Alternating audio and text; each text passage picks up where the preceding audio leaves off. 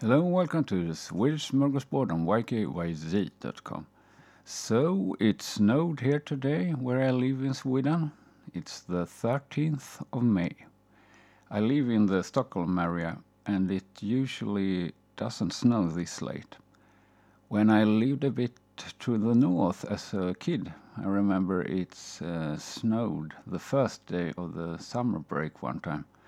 That was a bummer. I thought I would check some Swedish records regarding snow, so here they are.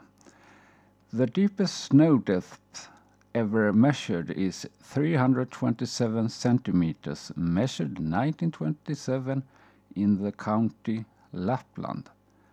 The most it has snowed in one day is 80 centimeters, which happened a day in December 1970 in the county Uppland.